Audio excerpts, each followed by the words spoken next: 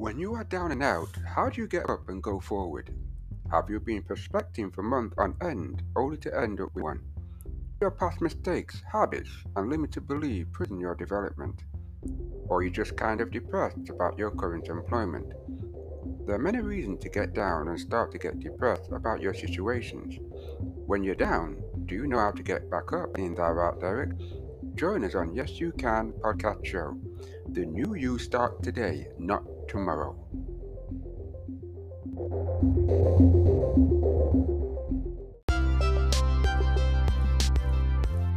In 2014, Asha Grigg, age 17, was diagnosed with heart failure after having basic keyhole surgery to remove appendix.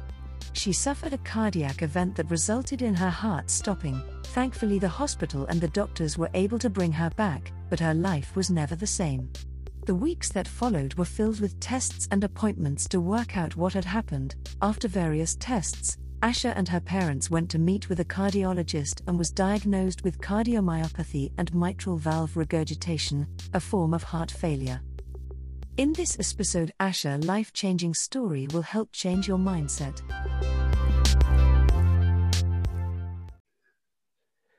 Yes, ladies and gentlemen, welcome. This is Trevor Jeremiah Carter, and yes, the brand new year is here, 2021.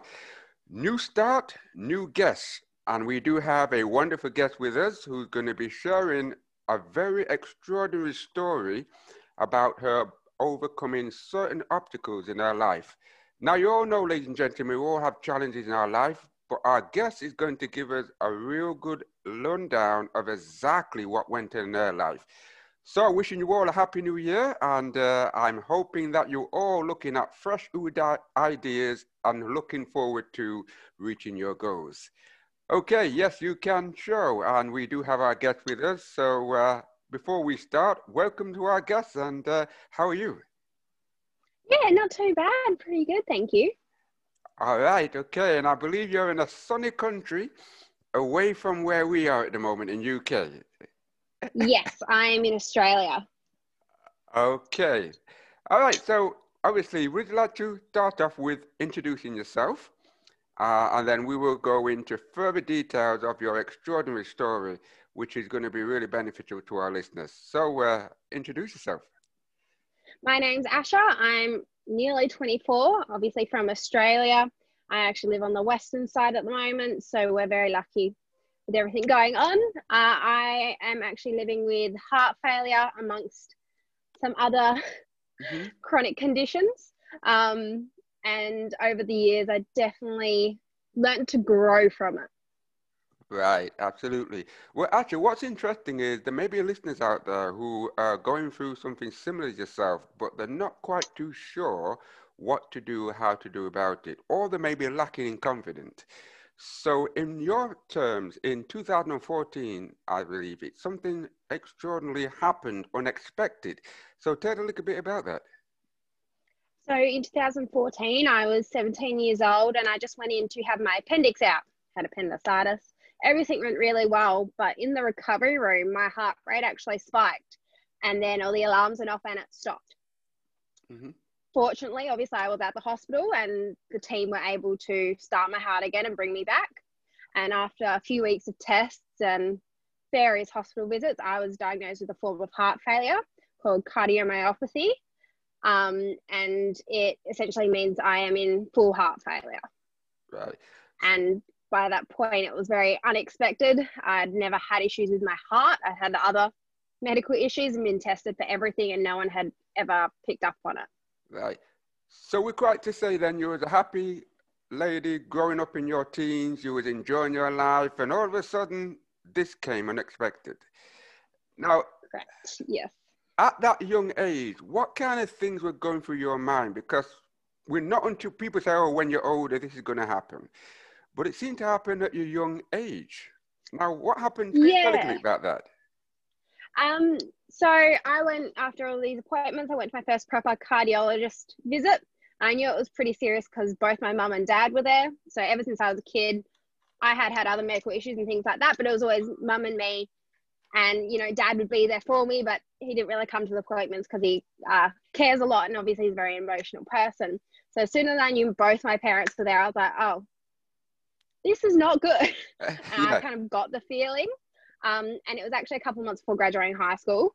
So I was already pretty overwhelmed with everything that was going on. And I said, yeah, I walked in, and a lot of it was kind of just a bit of a blur. And the things that stuck was, you have heart failure. Mm-hmm. Your heart is essentially like spongy Swiss cheese. Right. You will eventually need a heart transplant. Right. And as he continued on, explained pretty much I had to stop everything. So I was very active. I was doing CrossFit, and I was doing all sorts of different things. And he turned around and said, you need to stop everything. Mm-hmm. I wasn't allowed to go to the gym. I wasn't allowed to dance or anything. So obviously at that age especially, it's a bit like, so you want me to stop doing everything? To obviously stop working for a little while. And then something that I would have never thought about at 17 years old, he continued on to say, I wouldn't be able to have children safely. Mm-hmm. Which obviously at 17, you're like, not something you think about. And then to have it thrown, oh yeah, you actually can't do that. And it was a lot of information to take in, mm-hmm. Especially obviously at the age and the timeline and everything like that. And it was kind of like a punch to the gut a bit. Yeah. At that point, I'd been dealt a bit of a rough hand of cards, because I as I said, I have a couple of chronic medical conditions, and I'd struggled a lot here and there, but I'd come out, like, by that point I was like feeling pretty good. I thought, you know, I'd been through the worst of it, and I was about to graduate, and I was on this high point, and then it was like my world came crashing down, and my life changed entirely. Right. Okay. Well, when I look at your profile, I'm saying, how much longer can something like this go on? Because then something happened in 2016. Yes. I just happened to, things, you know, were plodding along. They told me, you know, you're never going to get better. So we can just medicate you and watch you and things like that. And it was August 2016. I started getting really, really severe chest pain. I started having lots of issues breathing. And I was actually staying at my in-laws' house at the time. I'd been dating my boyfriend for about a month. However, thankfully, we'd known each other for 10 years. Mm-hmm. And my in-laws actually had to drive me to the hospital. And I was admitted into the ICU at the local hospital here where my cardiologist was. And I had severe fluid retention. So the sac around my heart was just full of fluid. Mm-hmm. And because my heart's bigger than it's meant to be as well, it was causing all these issues and affecting my lungs and everything like that. And so after discussions my doctor had with various people, the decision was made. My care needed to be transferred to something called the Advanced Heart Team. Mm-hmm. And so I was transported by patient transport. My partner was with me at the time. I had a bit of PTSD from things that had happened at hospitals when I was younger. So he was by my side the entire time. And yeah, we got transferred about 40 minutes south of the hospital I was at. Mm-hmm. And instead of having this single cardiologist, I suddenly had this entire team of specialists. And so that was, August, I was in ICU for a week. Then I was transferred, and I was in the the CCU unit, which is next to ICU at the new hospital. I was there for about a week, and then I finally got to go home. And by November the same year, I was booked in for my very first heart surgery. Mm-hmm. They actually implanted a internal defibrillator and wired it all in as a precaution, because as they still tell me to this day, my condition and the way it presents and everything like that is very abnormal and unpredictable. And they're like, we want to be extra careful because anything could happen. Right. Now, Asha, this is the time where most people get stuck in a situation like yourself. They think, oh, I can't do nothing. My life is on hold. What were you needing at that time when these scenarios were happening? What was going through your mind? What did you really need at that moment in time?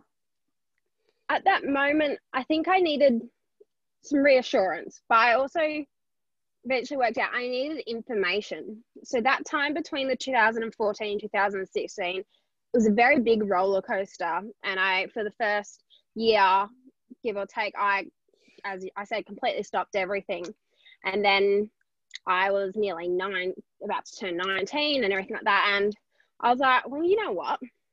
too bad. I'm going to be, 19-year-old. I just broke up with my high school boyfriend and everything. And I was like, screw everything essentially. And I did a lot of the things I shouldn't have been doing.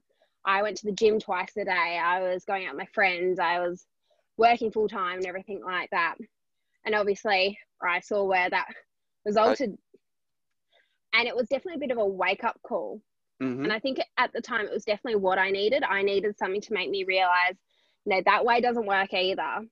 Right. But I knew the original way also didn't work. So I was in this crossroads of, I don't want to go back to being completely on hold, but obviously I can't pretend like I'm like everyone else. Right. And thankfully the team was amazing and they were really good at giving me information and connecting me with resources. Right. And so I took it on myself to learn as much as I could and understand everything and understand that there are things I can do so my life can continue and so I could give myself the best chance possible. Right. And it was definitely a very big turning point. Right. I was about 19 and a half when it all went down at that point. And the wake-up call, the information, and the new support system helped me realise what I needed to do. Right. And having that realisation of I can't just rely on someone else. Right. At the end of the day, it is still my life and I need to do everything I can to give myself the best chance. Right, right. Well, I must say that's what you call a warrior heart. It allows you to step over many challenges that you faced in your life from 2014 and 16. But at that time, you were still young. What was your female friends and your friends' reaction when they heard about it? I mean, did they feel out of place? They didn't know what to do or how to help? Yeah, I definitely found it brought to light a lot of who was a true friend. And for some people, and I wouldn't blame them, it was too much to handle. Obviously, knowing your close friend has essentially just died and come back to life. One of my best friends and I at the time, we were so close, and it was quite a shock to her. And it definitely played an impact on our relationship, which we actually rekindled about 8 months ago or so, once she came back from London. And we had this big discussion, and it really made me realise the impact it had on my friends, where obviously at that time and at that age, you're kind of in the situation of the impact it has on me. And so it was so good to be able to rekindle, and we talk all the time now and things like that. And she helped me have that perspective and understand that it is hard for those who love you to be there while you're going through something and know there's nothing they can do. And I know my parents definitely struggled with that a bit as well. I'm an only child. So I'm their sole joy. And it was a lot for them to take on. And obviously as a family, we had to change our lifestyle as well. Right. Now, I don't know, Asha, people tend to say certain things happen for a reason, but they're always a good reason in being it. Yes. For example, most people say it brings family more closer. It gets you to, as you say, look at your life a bit different. And as you go along, you're not taking advantage of the things that you were enjoying before. So again, it's a life journey, Asha, and this is why we've got you on this show, because there may be many people on our show today who are in that situation, especially if they're young and their family having to constantly go into hospital and out of hospital. It can lower their self-esteem. Now, for you, Asha, what kind of thing did you put in place for your friends and your parents to realize that you can do this together, rather than we saying our own ideas and how we're going to do it? What kind of things did you do to bring things more closer to home? A big thing for me, especially after I went on that journey where I wanted to learn everything, was once I learned everything and I understood everything, having, it might sound really corny, but open communication. I was always brought up with, if you feel something, you say it. Right. Okay. With my own parents, if they've upset me, I say it, and vice versa. Right. And so it meant that I had a conversation with them, and I told them, and I explained it to them and the extended family, and then my now fiance, and all those sorts of people, the people that were important and close to me, making sure I had open communication, and also making sure I was working so they could understand essentially what the situation was, but also how I was feeling, and what my goals were, and where I wanted to be able to get to, and how they can support me and how they can help me. So, because obviously people that love you, they want to be there and they want to help. And it always makes them feel a bit worse when, you know, you can't do anything to help.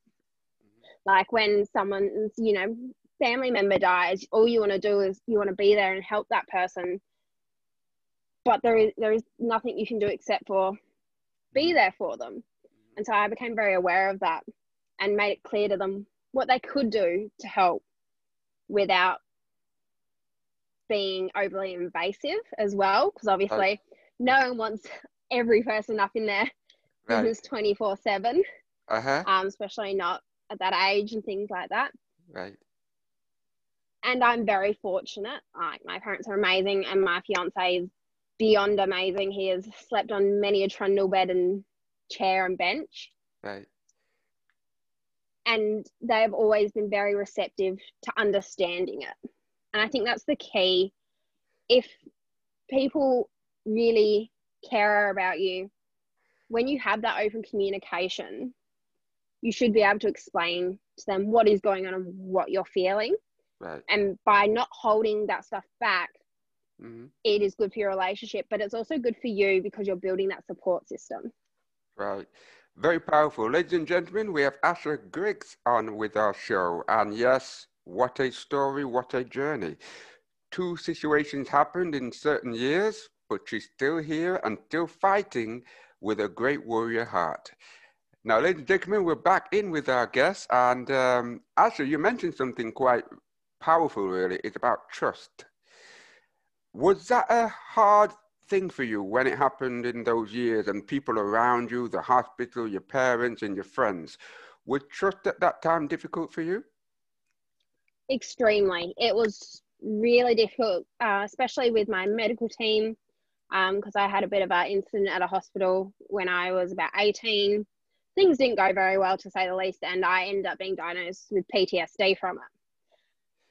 So leading on to that, it made it very hard for me to trust my medical team. And also when I was having new people come into my life, because obviously when you get to your end of your teens, beginning of your 20s, a lot of the time some of the people you have around you, they're going to change. And it took me a long time before I was comfortable and confident enough in myself to share my situation with people that were coming into my life. And I know I was very fortunate in the fact of my now fiance, when we started dating, we'd known each other for 10 years and his sister is actually my best friend. Right. So he was already aware of the situation, and I was so fortunate in that fact, because it meant that, you know, you weren't staying in this brand new relationship and then being like, oh yeah, by the way, I have heart failure and I need a heart transplant. Right. So it was, but I definitely struggled, and I struggled with the concept of sharing my story. And obviously I live a bit of a public life because in my free time, I am a freelance model, and I work with a lot of amazing people and amazing creatives and things like that. And I didn't want anyone to know, because I didn't trust the world. I didn't trust the people outside of my inner circle. I didn't trust that they wouldn't judge me. And I didn't trust that they would give me an equal opportunity. Right. Now, I think that's the whole purpose of what happens in people's life. There's certain things that flashback comes back and you think, wow, can I really trust these people? But you moved on, Asha. You didn't hold back. You didn't allow those conditions to hold you back. You're still here. You're still active. You're still living the life that most young people want to enjoy. So tell us a little bit about what you're doing at the moment then. So I work full-time in a government job. I'm also a freelance model and a current national title holder for a pageant system here in Australia, Miss Charity Australia. I am planning my wedding. I get married in November this year. Whoa! My partner and I are actually building our house. We just settled on our land last week, so we're officially landowners and we're about to start building our house. I have been internationally published as a model, and I actually last year got featured on a cover, and the magazine featured a story on my personal story and my heart situation. And I'm also working to be our advocate for heart health, because over this journey, I realized that sharing my story could make a difference in someone else's life. And even if it's just one person's life I can touch, and I could, you know, help them along the way and give them something I felt like I didn't have, right, it would be so amazing. Right. And obviously that ends up leading me to here. Over the past year, I've started doing things like podcast interviews. I've been doing a lot of work with the Australian Heart Foundation. Over 2020, I fundraised about $2,500 for the Heart Foundation in Australia. Right. And I've been working with some local businesses and things like that to spread the word about how important your heart health is, but also that you don't need to be that statistic. Right, right. So in Australia, the work that you're doing, is there enough awareness in people in Australia about the heart condition or looking after themselves? No, honestly, I don't think so. And even I definitely found when I was trying to learn more, to know that it's the #1 killer of Australians, it was a shock to me. And a lot of people, when they have found out about my condition and things like that, you can tell they're a little bit ignorant, not purposefully, but just because it's not spoken about. There's this stigma around having a condition. And I'd say, yes, I have heart failure. I'd get well, you don't look like you're sick. Or people would start asking me, should you really be doing that? And it made me realize how little knowledge people in my community and people around the country had about what it's like to live with a heart condition, but also how do you support someone and how do you do what you need to do to keep your heart healthy. So my parents are actually both in their 50s. And it wasn't something they'd overly thought about, obviously, until I got diagnosed. And then we realized the importance of a really, really healthy diet and exercise, and those aspects that I drastically changed in my life after 2016 are one of the reasons I can do everything I do now. Whereas on paper, I shouldn't be able to do any of it. Right, right. And so it's definitely enlightened me to the importance of those kinds of things. And the more I've spoken with people, the more I've realized how much there really is a gap of knowledge, and how people just assume, you know, oh, you get heart disease because you have a bad diet, or, you know, because you're a smoker. They don't think about, at that point, I've never smoked, I've never done drugs, any of that kind of stuff. But I was a fit and active 17-year-old, and, you know, my heart stopped. Right. And people don't quite realize that because you have X condition, it's not necessarily caused by something in your lifestyle. Right, right. Now, interesting is that fact that you're doing this work because you're aware of, #1, it's happened to you, and #2, there may be people out there who are experiencing something but not getting the right support or right advice. Now, your journey along the way of educating people, how are the older generation taking it? Some people have kind of looked at me like I'm crazy and looked at me like, you're not old enough to know things. As I said, I'm about to turn 24. Right. And some of the, obviously, especially the older generations, are like, well, that's not a thing. You know, it wasn't so well known back in like when my grandparents and their parents and things like that. I've been very fortunate in the fact I do have a connection with some of the older generations. My grandparents actually own a shop rider business, they're little gophers. Right. Okay. So they have a bigger elderly community. So I do have that connection in there. And it's something I want to explore further, because not only obviously do old people suffer from heart disease, but generally speaking, statistically, heart disease can very regularly be hereditary. Mm-hmm. So if you have those older generations understanding it, when it does happen to their children or their grandchildren, they'll have a better understanding and they'll know how to support them. Right. But again, I get from especially the older people, they go, well, if you have that, you shouldn't be doing these things. Mm-hmm. Like you shouldn't be working out, or you shouldn't be going to work, and Right. those kinds of things. And it is quite a bit of just the ignorance that goes with it. Right. And trying to change society's perception on these kinds of things. Right. Well, actually, when you look at where you were before and looking at where you are now, what's the biggest changes you've discovered about yourself? Definitely that I am stronger than I would have ever thought. Mm-hmm.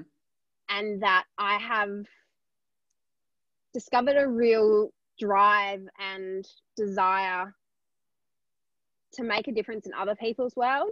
Mm-hmm.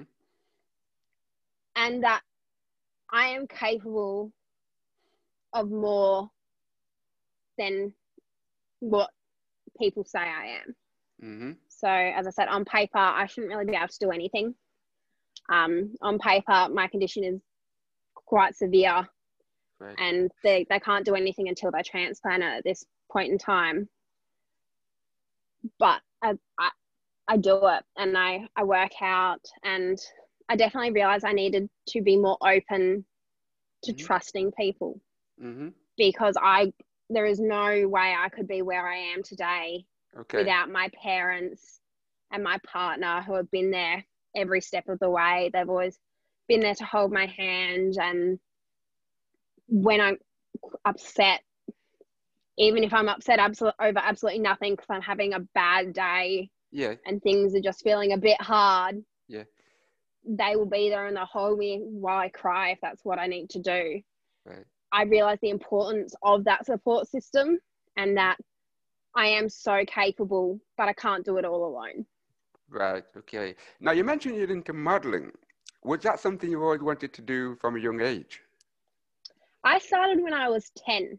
Oh, I right. was a really, really, really shy, quiet child. Okay. And my parents were like, let's put you in grooming and decor and learn some skills and whatnot. And it kind of stuck. And then when I was about 15, I left to focus on dancing.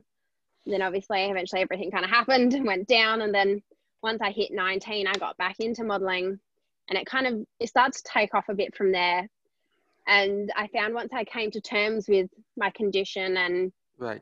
having a defibrillator and things like that, I was actually able to better perform, because I was more driven to show people that I'm not just anyone, I can be extraordinary.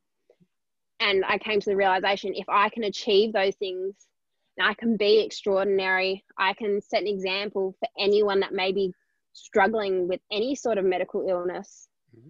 I could show them that it is possible. Right, right. Well, actually, the amount of work that you put in, surely there've been some people you've come across who have come up and shook your hand and hugged you and said, oh, thank you, you saved my life, to understand what I couldn't do, I can do.